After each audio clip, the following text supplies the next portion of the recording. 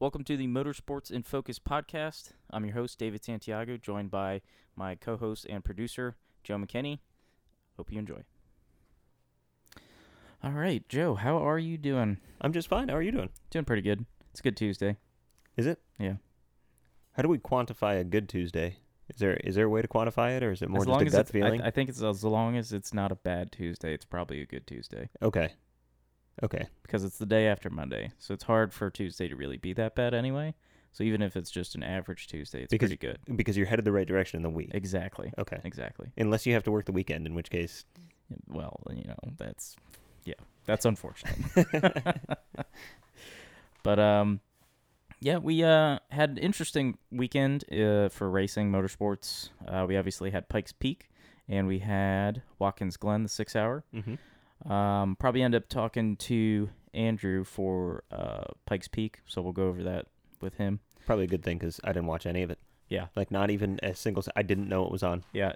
I watched a little bit of the stream. The stream wasn't great, but that was to be expected. What is it about racing that they can't get a stream right, man? Like, well, I understand it's a smaller event. Yeah. But it's a big enough event. I mean, Goodwood gets a stream, right? Yeah, talking to Andrew, I guess there's a lot of issues with broadcasting at that altitude.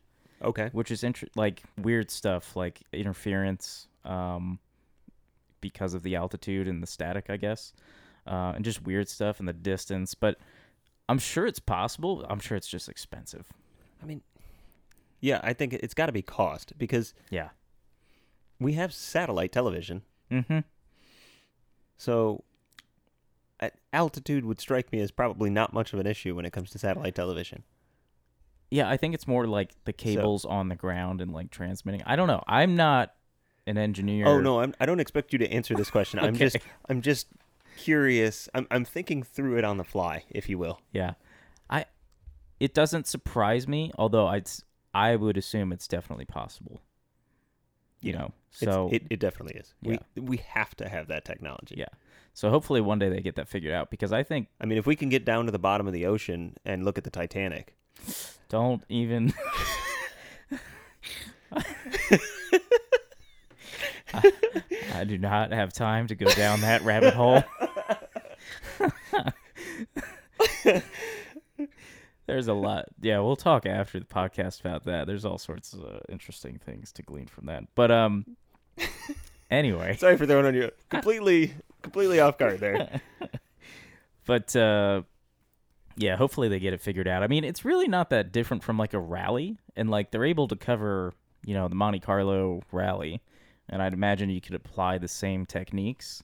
But, again, I guess it's... But even then, I think about, okay, it's a cost thing. But how much money does the WRC make on a given race? Right. Like, do you have to even pay... I know nothing about rally stuff. Like, I don't even know if you have to pay a spectator fee.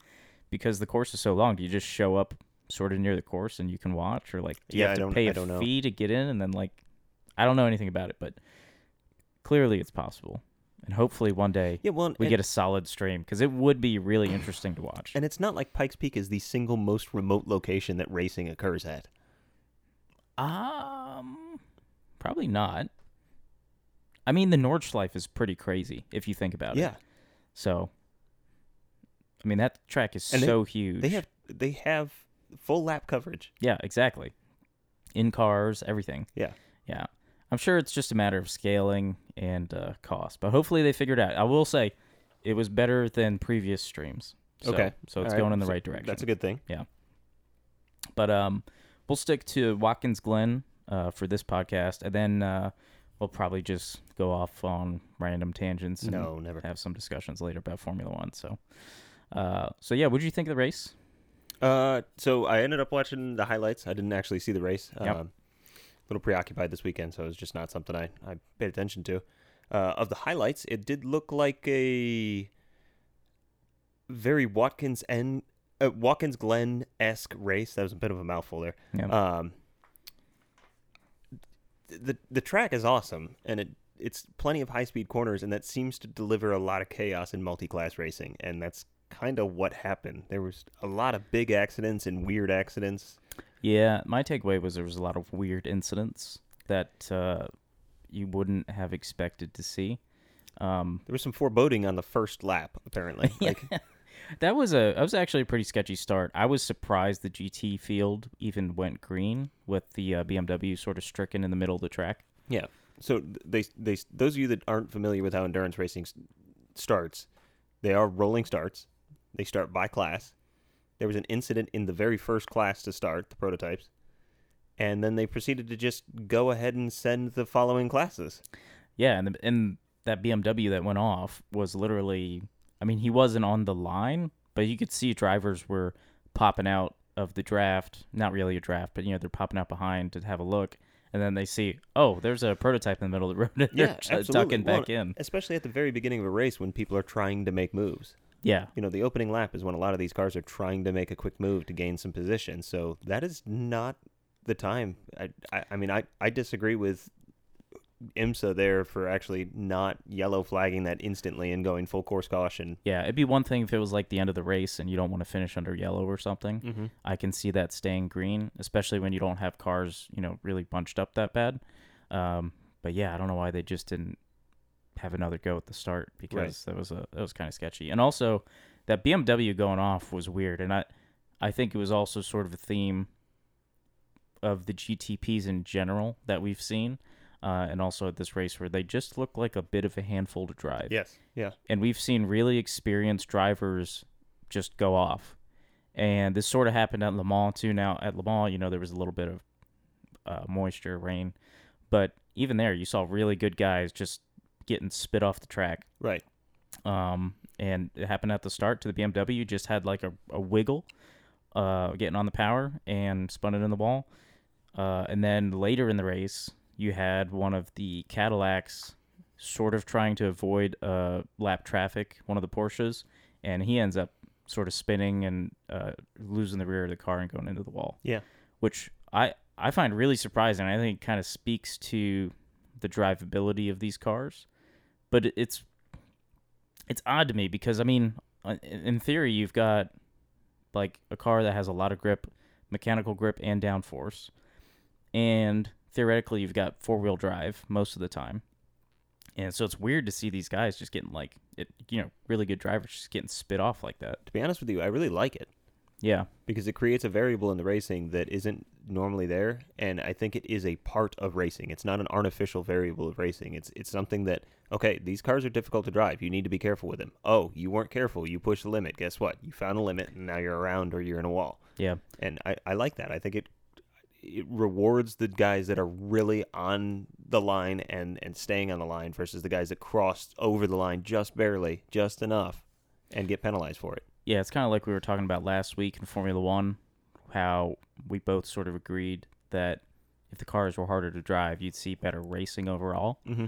And I think that's kind of what we're talking about, is what we saw here at Watkins Glen, at least an example of it. And really, these cars the whole season have looked a little bit twitchy. Yeah, even the WEC cars as well in the hypercar class, because, I mean, we said it after Sebring. The Ferraris were, all over the place. They were constantly darting around, getting out of corners. That was one of the biggest takeaways we had for that was, this is weird. They look very unstable.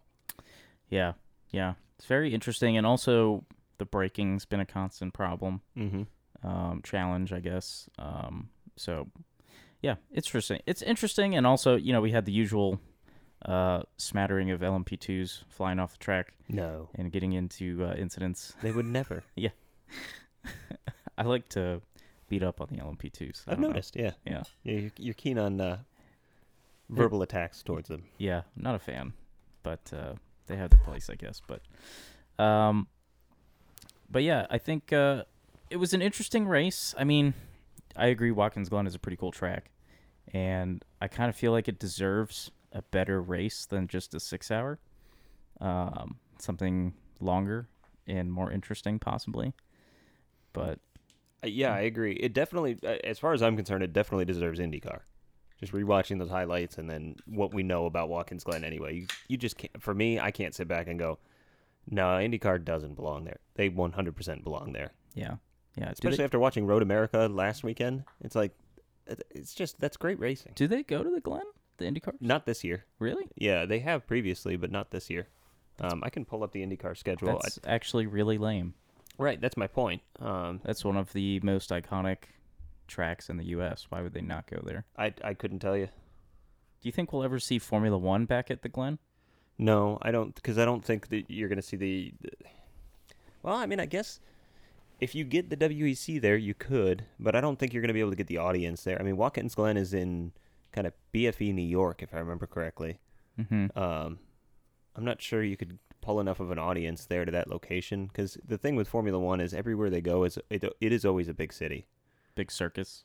Yeah, whole so event. yeah, like whatever city they go to in any given country, or state, it's generally speaking one of the bigger, if not the biggest city in that area. Yeah, but you can't tell me if Formula One went to the Glen that it wouldn't be packed. I think it would be packed, but I don't think that they would fill it the way that they would fill somewhere like Miami or like Austin. If they did something in like the streets of LA or, like that type of stuff. I think that's more what they're going for. Fair enough. And I think Formula One probably looks at Watkins Glen as beneath them at this point. Same way they would look at Road America, or VIR was always something that it's like, why would they not go there? That seems like a perfect spot for them to go to. Yeah, that's probably true. They kind of steer away from those kinds of tracks, but yeah. So in the end, Porsche ended up with a win. There was an incident with one of the BMW GT cars. Actually went into the wall pretty bad. Driver was okay, but that basically ended the race under caution. And Porsche had made a last-minute move right before this caution, which basically handed them to win because it finished under caution. However, it was not the final result, basically. Yeah. Because apparently, during the tech inspection, they found that the skid plate was not as tall as it should be. But it's interesting, and I'm curious your thoughts on this, because I'm sure there's people out there that are going to be like, oh, it's a stupid rule, blah, blah, blah, blah, blah. But it's one of those things it's a rule is a rule. You knew the rule. You've been passing all season. It just kind of sucks that when they actually won the race, when it goes through tech, they get this penalty. Yeah. So I'm not particularly familiar with exactly how the measurements are taken. If it happens after the race, it does kind of strike me as, well, if this car had a more frequent time on curbing and rubbed away more of the skid plate than another car that was off of the curbing, yeah, would that theoretically, I like I said, I don't know how this works. That's my initial thought is, so is there a way for you to rub down enough skid plate where you exceed the tolerance that they're going to give you? Because I imagine it's not going to be a hard and fast number, like you need to be here. It's going to be some sort of tolerance. So have you exceeded the given tolerance, and is it possible to do by running different routes on the track, or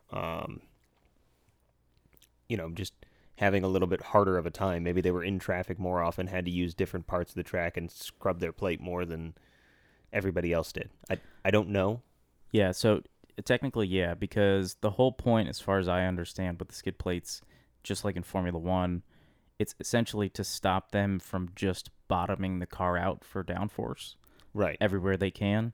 Which is also kind of funny because in Formula One they started using the titanium skid plates for the show. Yeah, and sort of encouraged them to bottom out the cars, which is kind of counter. Yeah, it's weird.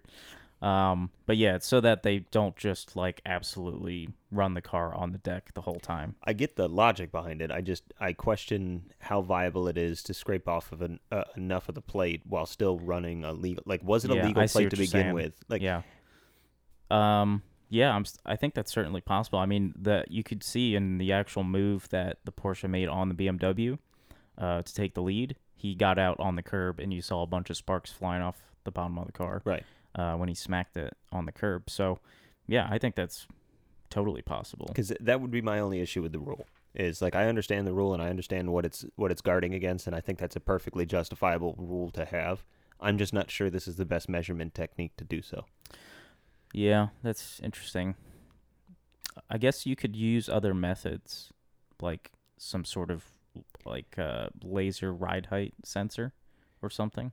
I mean, You could probably game that, but Yeah, I find it hard to believe. Maybe I guess these are fantastic engineers and they're capable of far more than you and I can even fathom, really. But I kind of find it hard to believe that if you created a minimum gap from the actual racing surface to the top, or excuse me, the bottom of the floor, that if you said, look, you cannot exceed, you can't go lower than this, they're going to have suspension problems trying to sneak it in, getting lower than this. Like you're going to run into drivability issues with the vehicle. So I almost wonder if they're just overcomplicating the measurement system. Could you not just look at the floor and go, okay, that's too low? Like obviously measure it. I'm not just saying eyeball it, but yeah, I think you could do that. I think the thing with aero cars is that under that aero load, they're going to really hunker down toward the ground. Mm-hmm. Not as much as like a Formula One car, but I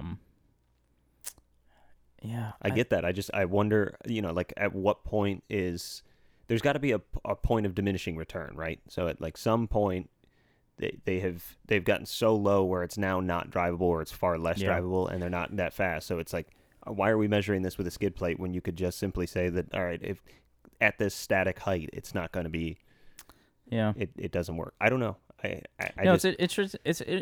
Because the skid plate is dynamic. I'm not sure I like it for a use of the rule. It's interesting you bring that up because now I want to look more into exactly why. Because I'm also thinking, I mean, it was bad in Formula One. I'm sure you can think of sort of the famous shots of like Senna, or I want to say it was the 90s, when they're going down the straightaway and it's just sparks flying over the cars just skipping down the straightaway. Yeah. I don't think it's like that bad, but I can understand why it's like generally bad. You don't want the drivers just absolutely getting destroyed because the car has zero suspension and is just skateboarding across, the tarmac. It's not good for the tracks, I'm sure. But like you said, it's like, maybe there's a better way to police that instead of being like, oh, you wore too much of your skid plate off. Yeah. So yeah, I don't know. Although I will say, I think you bring up a good point about the rule itself, but I still think rules are rules, and they kind of it sucks, but it is what it is. Oh yeah, and I agree with the penalty. If they exceeded, like I said, if they exceeded the tolerances, then or the allowed tolerance, then yeah, they should be penalized, and if they lose the race because of it, sure. I mean I have no issue with that ruling. I have an issue with the measurement system more so than I do the ruling and the rule itself. Fair enough. It does mean that BMW got their first win of the season. And now each GTP manufacturer has won a race in the first 5 races of the season. That's crazy. It is crazy, actually. Hasn't BMW been second like 3 times or 4 times as well? Yeah, they've really lucked into it, too. Yeah. I remember at Sebring, as well. The top 3 were taken out, and BMW was like, hey, we're in second. Yeah, that's true. So BMW is going to win the award for the luckiest manufacturer at the end of the season. They were there. Yeah. But they are actually beating, let me double check, they are ahead of Porsche in the championship in second place. Cadillac is still leading the championship. And Cadillac did finish 3rd this race, if I remember correctly. I think Durrani got 3rd. I believe so. And well, actually, probably 2nd. How far did the penalty move Porsche? Oh, you're right, actually, because it moved them all the way to the back of the GTP cars. So then Cadillac would have gotten 2nd this race. But, so we're officially basically halfway through the season for IMSA. And I was going to, since we don't have too much else to talk about, I was going to say, what do you think of the season overall with the new GTP cars up until this point? I like the... It's kind of like what we were talking about with Le Mans last week. I really like the direction that they're headed with all these prototypes. I think that the amount of manufacturers and the manufacturer backing behind all of them is making it much more intriguing to watch. The driving is still fantastic. The drivers in endurance racing have been maybe the best drivers across the board. Like, I'm not saying all of them are better than Formula One drivers, but you do seem to have a very, very high collection, or very large collection of high quality drivers in Formula One. So now, in endurance racing. So now you give them all cars that allow them to compete with each other, and there's more manufacturers backing them. So It's a better team setup. It's you're not going to have the kind of silly mistakes that privateers may make or smaller teams may make. So I really like what's going on in that. I think it's been very entertaining. I still think that some of the events, I have a hard time getting behind 6-hour races. I agree. So that's not a team thing. That's not a class thing. That's IMSA and WEC as well. Yeah. But yeah, I kind of would rather. I'm okay with a 4-hour or even a 2-hour sprint enduro, if you want to call it something like. I get the 2-hour race is pretty much just a normal race at that point, but I'm it's kind of okay with that every once in a while. Yeah, I am too. More so than a 6-hour. I would rather have, if it's not a proper endurance race, then just make it a 2-hour race. And then when you go to your proper endurance races, although I would like to see the gap widen. So let's say at Laguna, for whatever reason, you don't want to do an endurance race. You just do a 2-hour sprint race. Mm-hmm.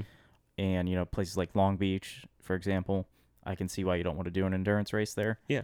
But at places like Watkins Glen, why aren't we doing at least like a 10-hour race or 8-hour race? Something. Make it whatever you want it to be. I think it's totally justifiable to go to 12, and I don't think it diminishes the 12 hours of Sebring either. Sebring is its own thing. Nobody cares how long Sebring is. People care that you're at Sebring. It's Sebring, yeah. So I don't think there's any fear of that. Do you think they could add more 24-hour races? Yeah. I think so. It depends on the cost, obviously. I don't know how stretch thin these teams are with something like the Rolex. But the issue that I have with the 6-hour races is you really just end up with about 4 hours of fluff. Yeah. Which you end up with in a 12-hour race anyway. It's like my gripe in Formula One, where the races are slightly too long, where there's just enough strategy for the middle bit not to be interesting at all. Yeah, for it to not matter in the least. Yep. Yeah. And that is sort of what I feel like a lot of the 6-hour races in endurance racing is like. I think you could probably add some 24-hour races. I think something like, especially for IMSA, like if you did the 24 hours of COTA, yes, I feel like that would be a very, very cool thing to do. That track lit up would be a blast to watch, and then you could really have a party there. Formula One's shown you can do that. Like that, you could turn that into a huge event, especially Texas. Everything about that is just set up for that. So, yeah, you do a 24-hour event there. You do a 24-hour. Maybe that's the last race of the season since Rolex is the first. So now you cap off your season with those two races, and then you could do you could make it really symmetrical and easy for fans to follow. So you have 24, 12, 2, 2, 2, 2, 2, 2, 2, 12, 24. Yeah. And, yeah, that would be cool. There's no reason not to do that. And then people that want to follow, and sure, you make the points much more valuable. I don't think any fan of IMSA is going to sit back and go, oh no, this first year at 24 hours at COTA, or the point value is going to be higher than the Sebring. Nobody really cares. If all of a sudden, you've got a chance now, 4 teams can win the championship because anybody can win COTA, that would be awesome. Yeah, I'd be totally for that. I think that you can add 24-hour races. I think you can add 12-hour races so long as the cost is viable for the teams. If you're going to lose 3 manufacturers out of the prototype classes because you've added another 24-hour race and 2 more 12 hours or whatever, then yeah, you don't do that. But I think you would add so much more prestige to winning those races, though. And I think to the championship as well. Yeah. Because that's part of the issue that I have with IMSA more so than WEC, but WEC in its own right has the same issues. So let's be real. The WEC is Le Mans with some extra races thrown in. Exactly. And that's what I was going to say with IMSA is you get through the first 2 races and the rest of them are just kind of like, oh, they're on again. Yeah. Because really the 2 races that everybody cares about are Rolex and Sebring. But now if all of a sudden you can get a 12-hour, could you imagine a 12-hour in mid-October in the Midwest or something, like Road America, where it's real cold? You're probably not getting snow yet except for a very fluky event, but cold enough where these cars are struggling. That could be a lot of fun. Yeah. I just think that as an endurance racing fan, I want to see more 24-hour, 12-hour proper endurance races. And not just like, and maybe this is, I don't know what, I feel like, I don't think this is a unique thing, but like personally, I feel that I'm attracted to things that have more, I don't know what you call it, like meaning, like the 12 hours. It's an event because of more than just the length and the location, everything. It all comes together. You want the prestige behind it. The prestige, but also like, it starts at 10 a.m. You get a little bit of night running. There's a sunset. The race builds in this way that it feels like it's telling a story. Like Le Mans. I think that's what makes endurance racing so interesting and cool to me is that, you're like, okay, yeah, it's a race, cool. And then it gets dark. You have a sunset. You're like, oh, we're going through the night. And then you have a sunrise, and you're like, people made it through the night.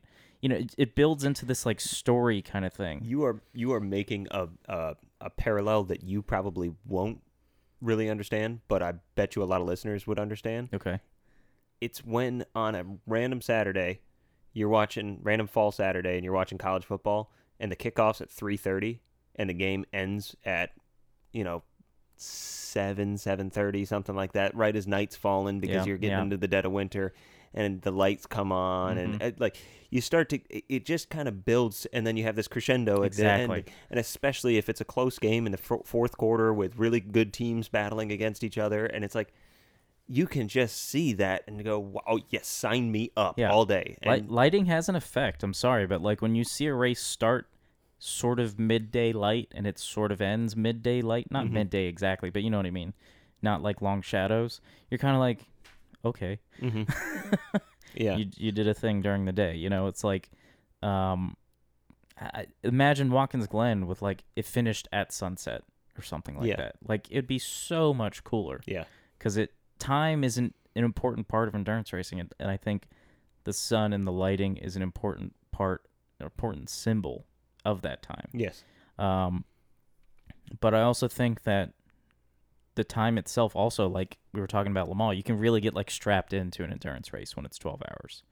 And you're just like, okay, all right, I am in this now. I'm going to pop in, pop out. With 6 hours, you're like, well, okay, I mean, all right, I don't want to go too far because it's only 6 hours. Yeah. I'll try to pay attention, but then you're also like, damn, 6 hours. Yeah. It's this weird in between. Yeah, it's just not a particularly comfortable median as far as I'm concerned. Yeah. Where do you think you'd most want to see another 12 or 24-hour race? And also, off the top of my head, at the risk of embarrassing myself, how long is Petit Le Mans? Is it 8 hours? No, I believe it's 6 as well. Is it 6 as well? Yeah. Okay. I'll pull it up as I'm talking over. As far as a 24-hour, maybe I'm recency bias since I just thought of it, but I think COTA would be a fantastic place for a 24-hour event. I cannot come up with under the lights. Under the lights, yeah. I mean, you're gonna have to for 24 hours. Yeah. I don't think you, like. I guess I get that endurance cars have headlights and that you can race in the dark and stuff, but I mean, yeah, that would be amazing, man. Like, I have a hard time thinking of a more. Maybe it's because Formula One does go there, and it's become kind of the iconic American track for big time racing. Yeah. But man, would that be good? That would be like just properly good event. To watch. You definitely couldn't do it at Laguna Seca because of the sea fog. Every single race would get red flagged when the fog rolled in. Yeah. Every time. I'm trying to think of another track. You can't do it at the street circuits like Long Beach. Watkins Glen is a good candidate, like we just described, but VIR would actually be really cool. VIR would be interesting. I think you can. I think you can also look at something like Road America, Mid Ohio. Some of those are. You could push a little bit for the 12-hour. Road America, I think, would be a better 12-hour event, but. Mm-hmm. I really think, like, Watkins Glen, I think you're onto something for the 12-hour. I'm not sure, because you want, like, very iconic American track. Like, Lime Rock doesn't work. No. It's not quite. Yeah, it's too small anyway. It's too small, and it's not. It's got plenty of character for smaller class racing, but it doesn't work for prototypes. Yeah. So, I mean, I don't feel like Barber works for 12 hours. Barber is Barber, I feel like, I also is a don't beautiful think Barber track. would let that happen. But. Yeah. Barber is a beautiful track, but I'll be honest, it's a little bit I don't know how to describe it, but it doesn't feel like. So Petit Le Mans is 1,000 miles or 10 hours. Okay, so it is a more of an endurance race than the 6 hour. Mm-hmm. Okay, I like that. I'm sorry. It was 1,000 miles or 10 hours from 1998 to 2013. From 2014 to present, it is 10 hours. There is no 1,000 miles. If they exceed 1,000 miles. Okay, I see. Yeah. Gotcha.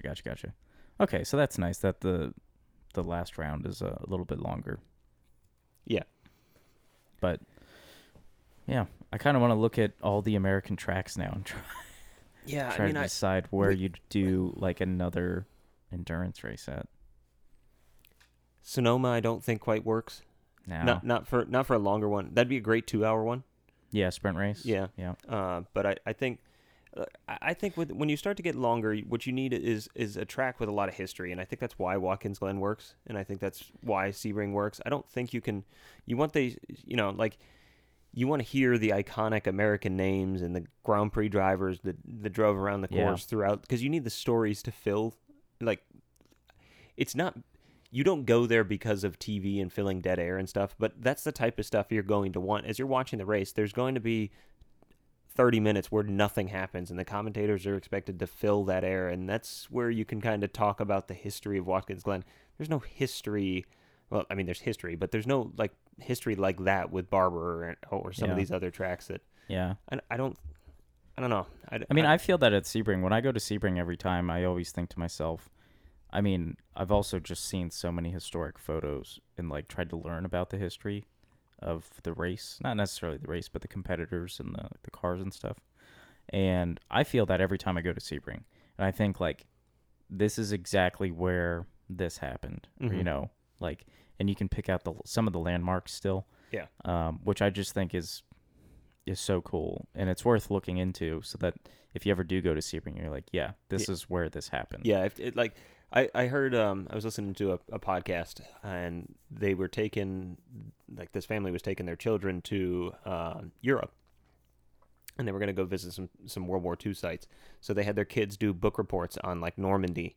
Oh, that's a really good idea. So the kids then get there, like it was just a book report to the parents, so it's not graded or anything. Yeah. But the kids get there and they're like, "Oh, that's what I read about." Like, yeah. And I could totally see us doing that with our kids and just being like, "All right, you need to do a book report on this track, and then I'll take you there. I'll take you there, no problem. But you need to know your history behind it." Yeah. And that type of stuff would be really cool. That's a really good point, actually. Yeah. It's a good exercise just for anybody to do. Yeah, that's exactly how I feel. And like, for example, I think that's how any quote-unquote nerd feels, because they know the significance of something, and that's why they're into it. Mm-hmm. And then when they see it, they're like, yes, this is amazing. And other people are like, absolutely. Who cares? It's just this thing. Like, I feel that about, I will go visit the SR-71 up at the museum in North Florida. Yeah. And when I get there, it's going to be like, this is an SR-71. I've read the book on the SR-71, the history of it, details that are completely useless to me. But like, it's so interesting, and I'll be able to look at the tail number and be like, that was this plane, it did this, because I literally have the book that has all that information. Right. And but like, I'm sure a lot of people go there and make, oh, that's a weird looking plane. Yeah. And it's exactly the same thing. Yeah. So the one track that did just pop into my head that I think some fans would likely, or listeners rather, would likely bring up, but I don't think is a viable option for either the 12 or the 24-hour would be IMS. I don't think you can do Indianapolis Motor Speedway. I think you're going to take away from the 500. Not necessarily take away from the 500. They're going to be too tainted. You can't get anything from it. You're just like, oh, they're at Indy, but it's not Indy cars. It's like, eh. Yeah. So I can hear listeners yelling at us about that one, and I don't think you can do that. That's like going to the mall with Indy cars. You'd be like, what are you doing? Yeah. This doesn't work. I mean, I guess the circuit you could probably get away with. The Bugatti circuit? Yeah. Because it just different. isn't Le Mans. Yeah. It is, but it isn't. It isn't in actuality, but it's not in. Well, speaking of Indy cars, theoretically in France, what do you think about? This is a ridiculous hypothetical, but I think it's an interesting hypothetical. So we've got the regulations now where you've got WEC, you've got IMSA. One's European, one's American. Mm-hmm. And the GTP cars could sort of intermingle. Technically, realistically, Yeah, I said GTP. And now the GT3 cars are also, theoretically, they could intermingle in terms of if teams wanted to race in both or something. Right. What do you think about if we had sort of, and this is impossible, so this is like literally just a thought experiment pretty much, but if we had one governing body for sports car racing, that, let's say it's not the FIA and it's not IMSA, it's just like, screw that, we're just going to have the sports car racing governing body. Yeah. And we're going to take in all of the major series and races within sports car racing and just run it under this one banner. Do you think... And by sports car racing, you're referring to pretty much endurance racing, Yeah, right? pretty much endurance racing. You're racing. not covering IndyCar. You're not considering those sports cars. No, and I'm not talking about like the GT3 series that are everywhere. I'm talking about like maybe you pull in the 12 Hours of Bathurst. Maybe you pull in, the Nürburgring, Spa, all this kind of stuff. Do you think...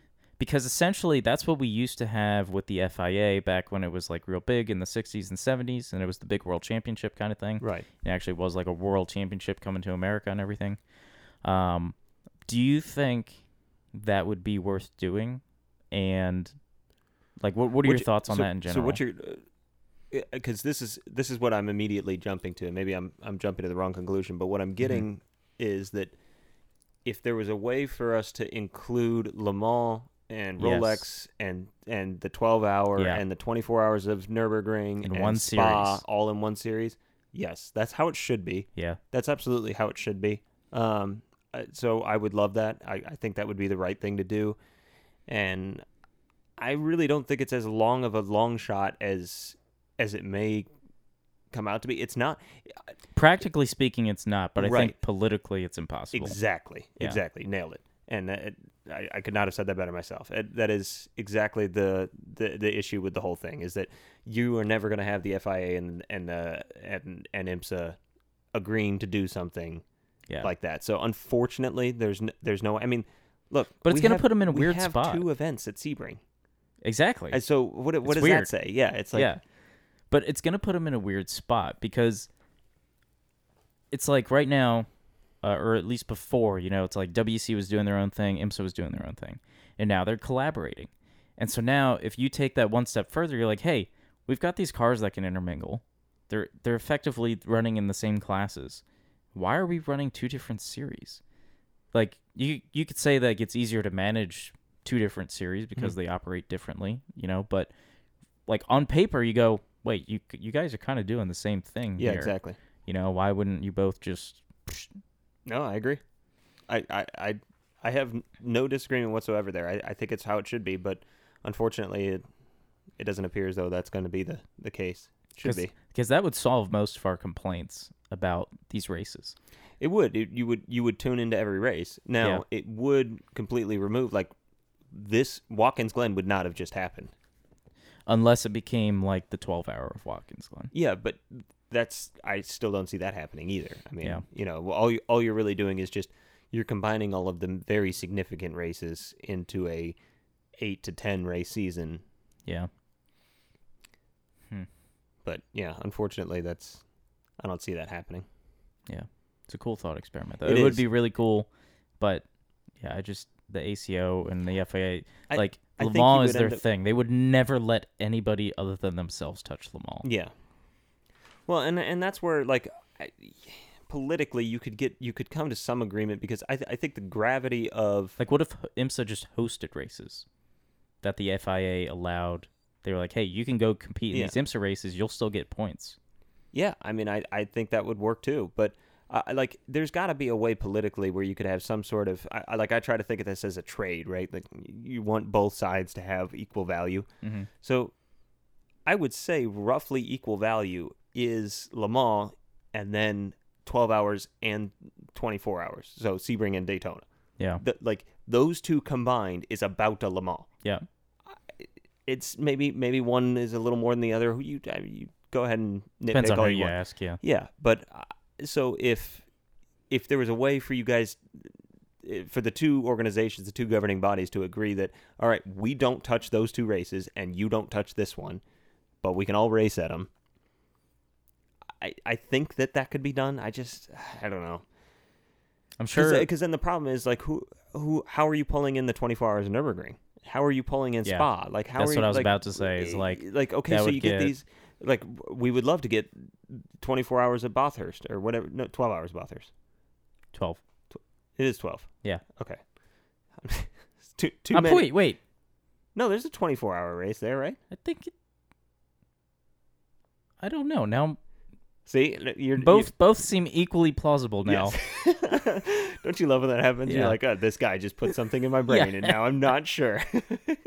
But no, my point is, like, I would love to pull all those in, but all of those are governed by different people as well. So it's like, that's a lot of interests. Yeah, logistically, it'd be just a monumental undertaking. It would be cool. The one way I think you could do it is you still allow those races to be governed by the individuals that they're governed by, but you have the manufacturers make a pact that, almost like a union, if you will. Just like run the same regs, basically. The manufacturers determine the regs, and then the governing bodies just agree to it because they're like, okay, well, if that's what you guys are all going to agree to, then fine, go for it.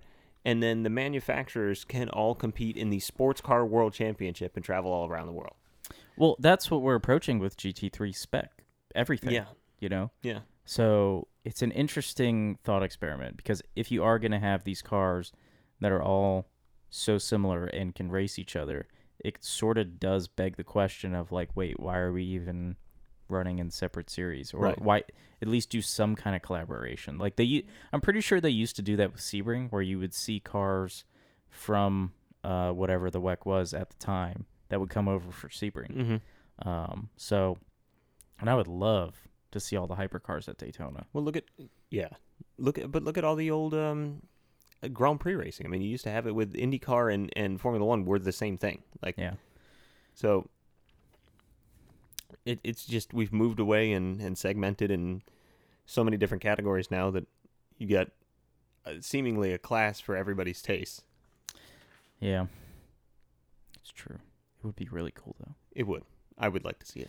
But still pretty happy with the state of IMSA and everything. And Yeah, I mean, you didn't expand on your point. You asked me how I felt, and then never went on about. Yeah, I thought of other things along the way. But no, I think IMSA's in a really good place right now. I don't personally believe the whole 4 different manufacturers winning in the first 5 races. I don't really buy into that, because that's just the way the cookie crumbled kind of thing. I don't think that's an indicator of sorts. Right. People will use it later. One day they'll create like a little docu-series about the IMSA GTP era, and they'll use that as a fact to say how Right. good the racing was. But I think that's kind of a misguided thing to do. But we definitely do have a decent amount of parity between the teams. And I just think the cars are interesting. It's just a marketing win. And it's a marketing win because somebody like me, who is generally against sort of spec and BOP stuff, And marketing. yeah, I am okay with this. I'm like, okay, Yeah. deal. You know, it's like, it feels like an actual fair deal. It's like, okay, you want to do your BOP, blah blah blah blah blah, whatever.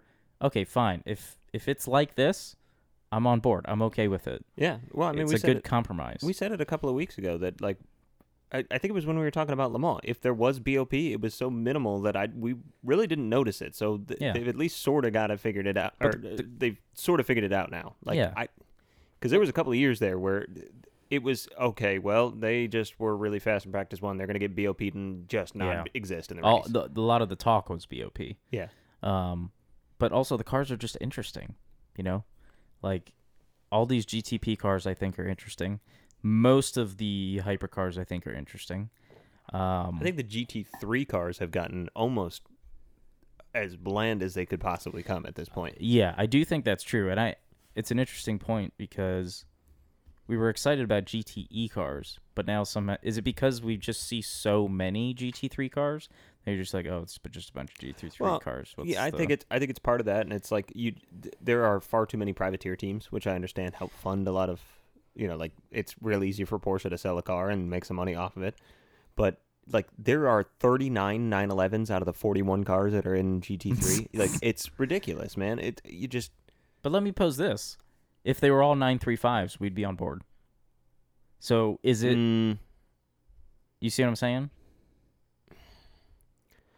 No, I don't agree though. You think it's too many of the same thing? Yeah. Yeah, I think you need to allow the manufacturers and then maybe a privateer limit? here or there. Yeah. But like to have an entire field of privateer teams that are all running effectively the same cars, it does kind of stagnate the race in general. And I think like you see a lot of parity in GT3 and really any of the GT classes, but I mean, so what if there was what is memorable about like if the 911 wasn't like maybe let's exclude the 911 just because it's an iconic car that really hasn't changed very much. I actually don't know what this classification of the Ferrari is this year. Like I don't know the name of it because I don't care because it's not that exciting. Yeah. Whereas like you could go back years and years and years ago, like dude, when we were seeing some of the like the big sedans and stuff, like I'm not a big fan of the Lexus, but it does stand out. Like it is ridiculous seeing this right now out there racing against everything else. Or the Z4 when they had that. The Z4 is beautiful. I miss that car. There are a lot of weird kind of quirky. BMW did a really good job of it for many years, getting the kind of the quirky car. Even the year that it was like only a couple of years, and it wasn't that long ago that they did the new M8 that was just gigantic out there. It was a damn boat, but at least it was different. And it's like right now, all you have is a whole bunch of mid-engine, especially with Corvette. If Corvette didn't sound good, no one would care. Yeah, it still sounds iffy to me, that engine. Yeah. But, yeah. But you see my point is like there's nothing exciting. I do, but it's weird because I can't actually point to why it's not. Other than... Because the cars they don't have any character. There's nothing special about these cars. But what would you change about them to give them more character? Would you make them faster? I'm not sure there's anything you can do because I think technology has figured out that mid-engine, rear drive, whatever, like they've figured out the platform, right? Everybody's gone, okay, this is how you make a GT car fast. And especially with everything being turbocharged in a way that makes them completely, almost silent. Yeah. Yeah, and there's not enough variation in what they're able to do where you could run like I don't care what you do outside of BOP, you cannot make a Z4 as fast as these Lamborghinis, these Ferraris, whatever are running around in these mid-engine platforms, or even the R8 a handful of years ago. Was pretty quick. Like you without BOP, the front engine rear-wheel drive option, even like when they were running the SLSs and the AMG GTs. They never stood a chance. They would win races here and there, but without BOP, there's no hope. So really all you're doing is saying, look, this is the platform that you guys got to run. You pick the one you think's prettiest and sounds best, and then build off of it. Do you think the GT category... How about this? I'm throwing a lot of theoreticals here because we've got the time to do it this podcast. Yeah. But what if you split GT into two categories and you had something like GT cars that are normal cars, and then you have like GT cars that are supercars? And I know this is going to get really tricky because it's like, how the heck do you define that? Because you really can't. But I'm thinking something like GT1-esque. So sort of where I was going to go next was I would like to see GT3. Okay. You keep it because I think it's an important class to have. Would you back them down a little bit, though? Yes. Yeah, okay. And then because this is what you would put in its place, GT Unlimited. Yeah. So you just run... Like Zondas. Oh, dude, you run whatever you please. Like whatever your little heart desires, you just run it. And when I say you run whatever you want, I mean like if Dodge wants to enter a Viper and have 1,200 horsepower and it is useless in the corners, but it is a missile down the straight, yeah, go for it. Like that would be a blast. Like, I would love to see a GT Unlimited, quote unquote, car passing a hypercar down the straight. That would be awesome. And then just get cranked every corner. But like, there was a time where some of these GT cars were not regular, but occasional viable contenders for the overall win. Yeah. That is not even close to an option anymore. And I'm not saying I want to get back to that necessarily, but I think you can sort of push that envelope by saying, okay, you can have this GT platform. The car's got to stay looking approximately the same and function the same. You could do it kind of like Formula Drift sort of does it where, all right, here's a Mustang, right? You can change pretty much everything, but you need to have these same suspension points and stuff like that. Like you have to have there's certain limitations. So you do that. You say, okay, You want to run a Z4, go ahead and run a Z4. You want it to have 1,500 horsepower, go ahead and have 1,500 horsepower. But you can't change these things here that then make it not a Z4. Yeah. And I think that would be a really fun class of racing, especially in endurance racing, because you can go ahead and have the prototypes. Everybody knows the prototypes are going to win the race. Unless there's some chaos, and then it's like, okay, that NASCAR that was just running Le Mans might have a chance. Yeah. I think if I ran the world and I was in control and I could just choose whatever IMSA does, I would have, first of all, the prototypes have to have over 1,000 horsepower. I think it's ludicrous that they don't. I think once you do that, that enables you to have GT cars like GT1 cars. Mm-hmm. And what I would do is I would try to back down the aero a little bit. Like, they're going to have, like, GT3 levels of aero, but not anything more than that. Because if you go more than that, then now you just have, like, a little LMP3 car. Mm-hmm. Like, that's not what we're... Well, that's my fear with going GT1. Yeah. Because GT1 generally, I mean, when I think of GT1, I think of, like... Not CLK GTR GT1. Right, We're thinking, like, McLaren F1 before it became the F1 GT. You know, back when it was just the normal F1. Yeah, but I still that's not where I want GT cars. Like, so you don't want I don't want Zondas. I don't want. Okay. I'm okay with the low end Ferrari, the whatever the hell it is anymore. I don't. What is it? Well, they're running the 296 right now, Okay. but it literally looks like they took the aero design off the 488 and they just put it on the new car. It looks almost exactly the same. I'm okay with touching into 488s and Huracans and like some of that stuff. I want to stay away from Koenigsegg and McLaren and like if they want to enter their own little baby car, like something like the CC8 GT was years ago. Obviously that didn't go racing, but But like that sort of dial it back a little bit. Well, what about F50 GT?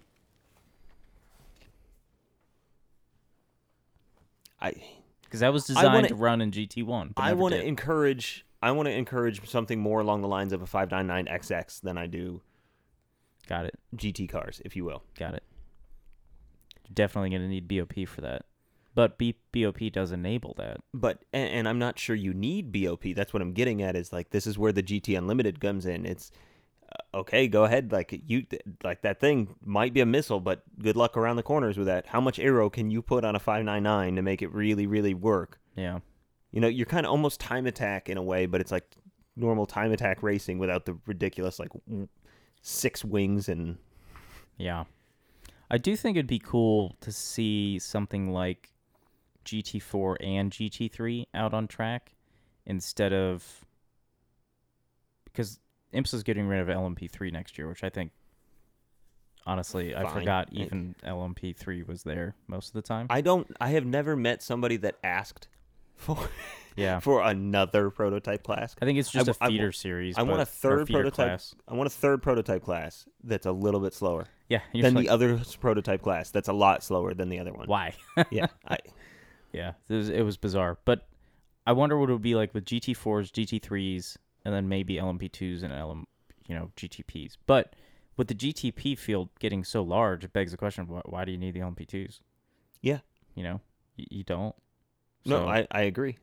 I that's fine. Like I said, I think what they're really missing is this unlimited kind of just raw go. And I'm not. I know I keep. You mean bringing sort up of like back when we had like 280 ZXs, like 600, 700 horsepower, like the big silhouette. Yeah.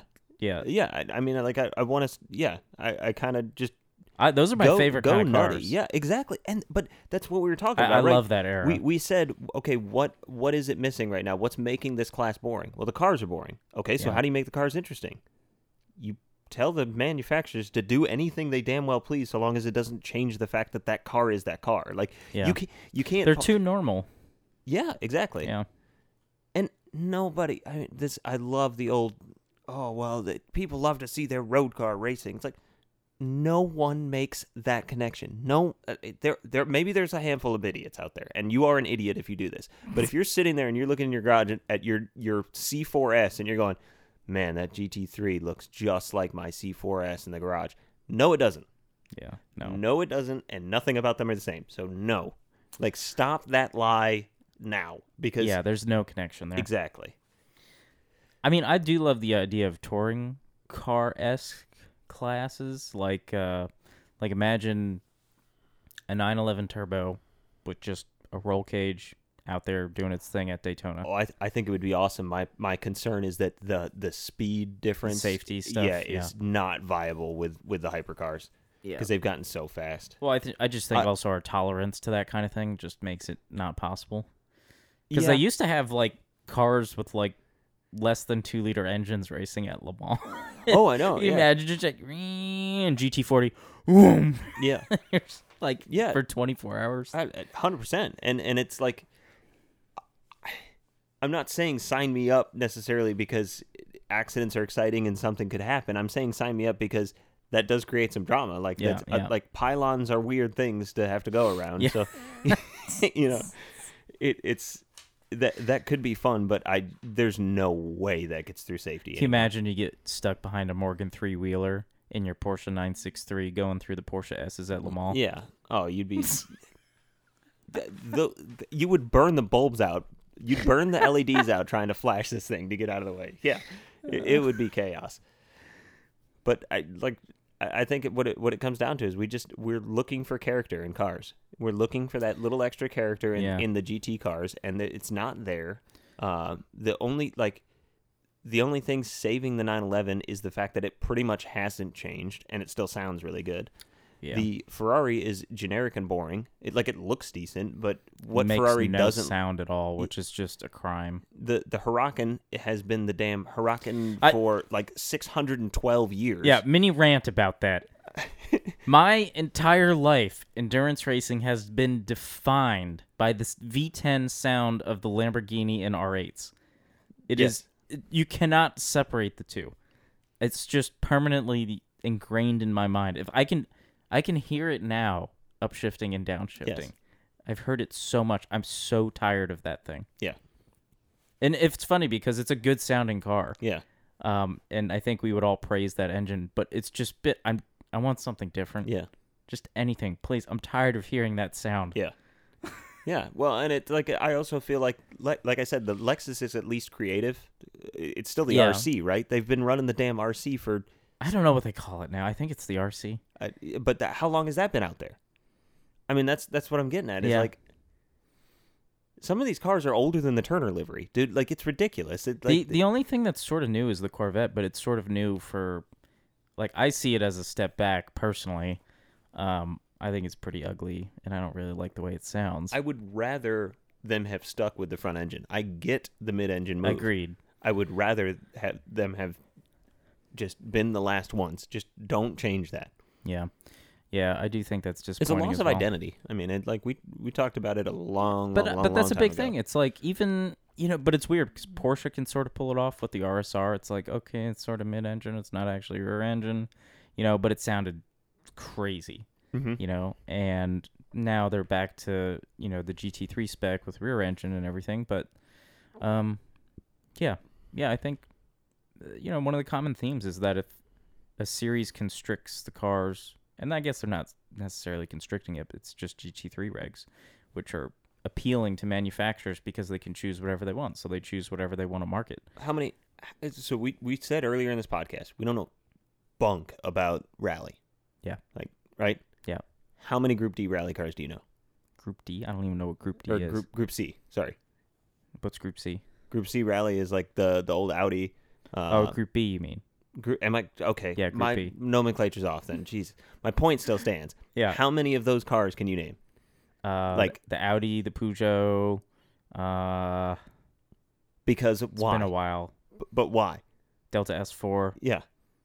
That thing was crazy. Yeah, because they were crazy. The Stratos. They were interesting. Yeah. They're iconic. They will be forever remembered. My point exactly. Yeah, I do not care about Skodas. This is what I'm getting. Yeah, exactly. This is what I'm getting at. Like it's on perfect display with rally right now.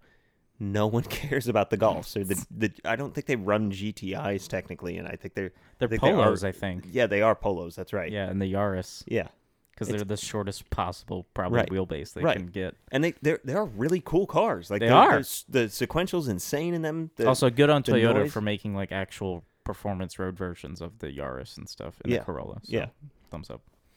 But still, it's like my point is, you went from these hyper iconic, ridiculous rally cars to now we're talking about a Polo. Yeah, nobody cares. We're headed that same direction in GT cars. You go from hyper iconic cars over the years to now. You know what was exciting is when we had the GT racing, the Ford GT. Yeah. You know, still needed a V8. Yes. Biggest travesty that has ever befallen endurance racing was a new Ford GT comes in. I actually think it will be forgotten for that reason. It already was forgotten. Yeah. Like, I forgot about it. Yeah, like, we'll remember it as a good car, but it won't be, like, iconic. Because for something to really go down in history, it needs the full package. Mm-hmm. And I know this is kind of getting into the weeds and, like, really, I don't know what the word to describe it would be. Like, it seems like ridiculous but, like, I'm sorry, that matters. Like, and it matters in weird ways that kind are not pedantic. Yeah, they're not consistent either. Like, I like the sound of a Porsche 935.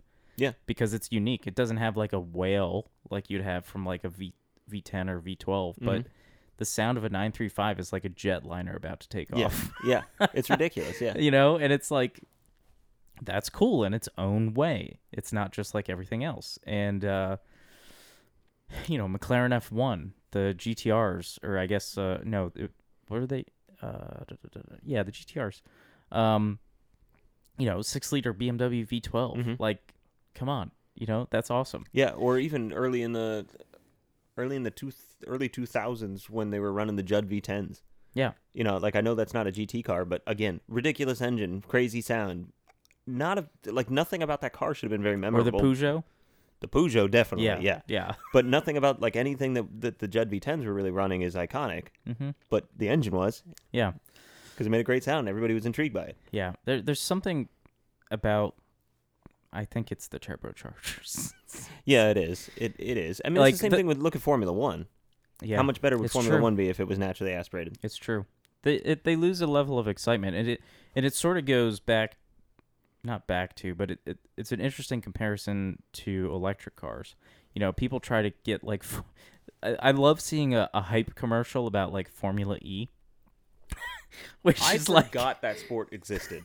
I don't know how it's still going. I don't know who's watching it, but like I see one of these like highlight videos and I'm saying, yeah, you're just like, I can't do it. I don't. It's not. No, it doesn't work. It's just a sad reality. We get excited by loud noises, and when something's not super loud or exciting, it's kind of like, meh. Like, can you imagine fireworks without the bangs? Since the discovery of so black lame. powder and explosions, like literally since the discovery of fire, mankind loves things that go boom. Yeah. Imagine at a football stadium when they do the national anthem, if the fireworks, or instead of the fireworks, they just do, you know how they have the displays, and they just do like fireworks on the displays? Yeah. It's not the same. No, it's not. It doesn't work. Why do we still do flyovers? Because it's awesome. Yes. No sane, rational human being could ever hear a jet fly over and think, wow, I hate that sound and I don't want to hear that again. Yeah. I'd get really tired of that. Said no one ever. Yeah. Man, it would be so much better on mute. Yeah. You know? God. But, yeah, I think that's where we're at. I mean, the BMW M4 makes basically no noise. Yeah. The Ferrari literally makes no noise, which is just really irritating again because Ferrari traditionally has made some of the best sounding cars ever made. Yes. And now their turbocharged car makes no noise. Like I said, the Lamborghinis are just boring at this point because it's all you hear. The Corvette honestly kind of makes an annoying noise. I'm not a fan of it. It's not like a good thundery muscle car sound. It's not the old one, no. It's not the C7 noise. Yeah. I think probably the best sounding cars on the IMSA grid right now are the Cadillacs. Yeah. Yeah. Everything else is turbocharged or the Corvette. Pretty much, yeah. So, I mean, the BMW GTPs, you can't hear those things at all. No. No, I haven't heard the 911 in person in a couple of years. But it sounds exactly like a GT3, but it's not that loud. It's not RSR loud. Okay, because that was. It's not ear-splittingly.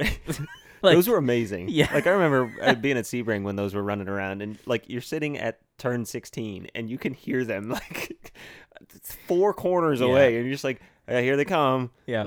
The RSRs are the reason I now wear earplugs at the track. That's when that started. I used to hate wearing earplugs, and then the RSRs literally started giving me a headache, and I was like, okay, I guess this is my life now. Yeah. And now but that's how it should be. Yeah. That's how it should be. Wear earring protection if it bothers you.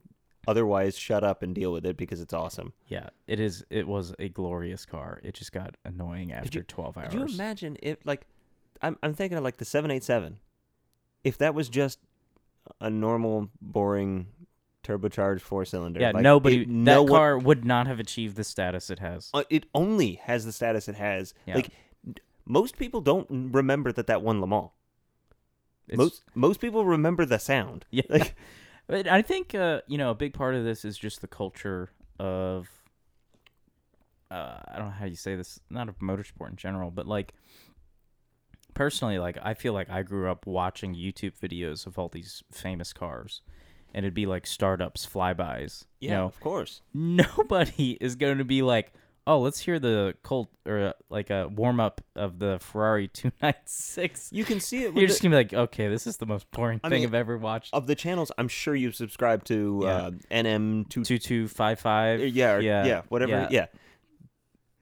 You go watch any of his videos now. None of them are of the current cars. Yeah, it's all old stuff. All old stuff running around like that. And that dude has the best videos of like these old classic cars, typically running around Monza. He must live in Italy or something like that. But yeah, it's like you don't see the new stuff, and when it's there, it's like. Yeah, you hear like I swear to God, what the hell was that? The BMWs, both the GTP car and the GT3 car in IMSA, you hear more like aerodynamic wind noise. Mm-hmm.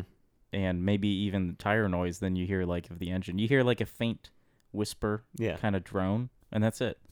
It's honestly, it's really sad because my whole life I grew up wanting a BMW M car because they made the best engines, and then the best sounding engines, just the most interesting engines.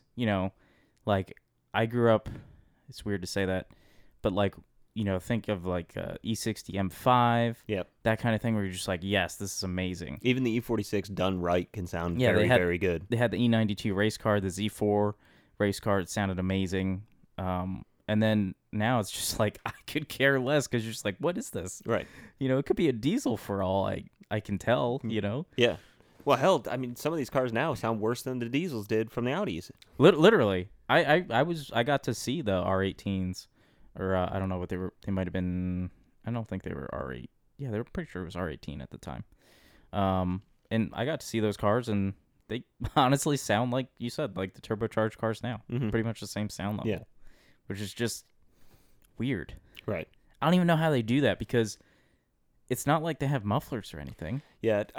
So anybody that's the 963, you can basically the exhaust pipe is tiny, and it just comes straight off the turbocharger, and it's just so quiet. Right. Well, I mean, the turbocharger essentially acts as a muffler. Yeah, but you've seen 962s. Yeah. They don't sound like that. No, they don't. Well, and that was exactly where I was going to go next. Is those of you that are still stuck around listening to this, like my biggest piece of advice I can give you is go to an HSR event. Go to an HSR event and go watch we've been to the historic 24-hour at Daytona multiple times. The sounds are just so good. Yeah. So good. There are so many unique, the entire, because the race you could not care less about. But seeing the cars go around, you're like, okay, that's an iconic car. I know that car. But also, what is that? And it's just like every time they're going around, it's something new. It's something unique. It's something special. You're like, I can't imagine that event 20 years from now. Yeah. Because if those things aren't running or they're museum pieces... Well, there's a lot of people that are acquiring sort of these new modern GT cars and they've got nowhere to run them. And I think for one reason is that they really haven't changed much, given the amount of time that they have been running. I mean, I feel like we've been seeing. I mean, granted, some of them have been updated, but like you said, the Huracans and the AMGs, I feel like we've seen that face for a while now. Yeah. And it hasn't changed much. And so, like, if you have one of the older versions, like, what series is running a classic GT3 class? Right. You know? But yeah, before that, the older FIA stuff, I mean, go find somewhere where you can see old FIA, like fiberglass Porsches and that kind of thing. And that's the best. Mm-hmm. It's awesome. You get real appreciation. They look great static, too. Yeah, you get such an appreciation for motorsports history. And you then appreciate stuff like Goodwood, even just to watch the stream or something, because it just looks, they're just wheeling those things. Yeah. That is one thing I will say that I do think it's getting worse as everything appears to with age. But Formula Drift is still doing a very good job of getting extremely creative with their builds. You're seeing weird-ass things go into that series. Yeah. I mean, we've seen a 599. We've seen a 911 GT2. The Aston Martin from... Yep. Yeah. We've seen the Aston. I mean, obviously, you've got every Japanese car you could possibly come up with. Hell, I think somebody's still running a Corolla hatchback, which is like... Which is weird, but yeah. Whatever. But there's a lot of creativity in that series. It's just like, yeah, let's just do this. I wonder... Okay, cool. I wonder if everything... Not to put a downer on the whole thing, maybe have a positive spin on it. I wonder if having everything be GT3 regs, it will hopefully open the door for manufacturers because it feels like less risk to do more interesting things. I think the issue is that you can't do something like the Z4 where you put the M3 engine in it and call it, your Z4 race car. But that's what I want. Exactly. That's what I want too. And but I also think manufacturers aren't willing to make those kinds of cars anymore. They would rather make the Cadillac Watkins Glen IMSA Black Flag Edition and just change the wing colors and stuff. Yeah. Like that's what they'd rather do. You know what it is? It's the culture of the people that leave the splitter tabs on their Challengers and Chargers. Yeah. That's what's taken over. I don't know. Maybe there's some hope. It's like, I feel like I used to be one of those people that was like, it's not a Type R unless it's seam welded. Yes. Seam welded and has independent rear suspension. Right. If it doesn't have those two things, then it's stupid. Yeah. I think that's what's been lost, although I think some of that is creeping back in. But I think it's going to be too little too late by the time regulations and just the modern way of going about business creeps in and just kills it. That's a perfect example. Is look at what they call a new Integra. Like, yeah, it's a Honda Accord. Yeah. It's literally a Honda Accord. Yeah. I saw that, and I like literally squinted at it when I saw like the story. I was like, "Are you kidding me?" Yeah. Like, how you gonna make an ITR out of this? Yeah, who are you lying to? Yeah. Like, come on. But that's all cars now. Like BMWs, the C classes, like everything is one size up of what it used to be. Yep. Which is really unfortunate because small cars are way better. Says the guy with a Miata and an S2000. Miata's gone, so. Well, that's true. Yeah, so 350 and an S2000. So much bigger. Yeah, hey, the 350 is a good size. It's like old 911 size. Yeah, that's true. But all right, I think we should call it there. We've gone plenty off topic numerous times by now. No, never. So we would never do that. I don't. You're crazy. I did have some Formula One stuff, but I think we'll save it and talk about that later. Okay. And we'll just call it. Leave this one be a short one. So works for me. All right, nothing else to add. So thanks for listening. If you want to follow us, it's Motorsports in Focus on Instagram, Facebook, and Twitter. Otherwise, see you next time.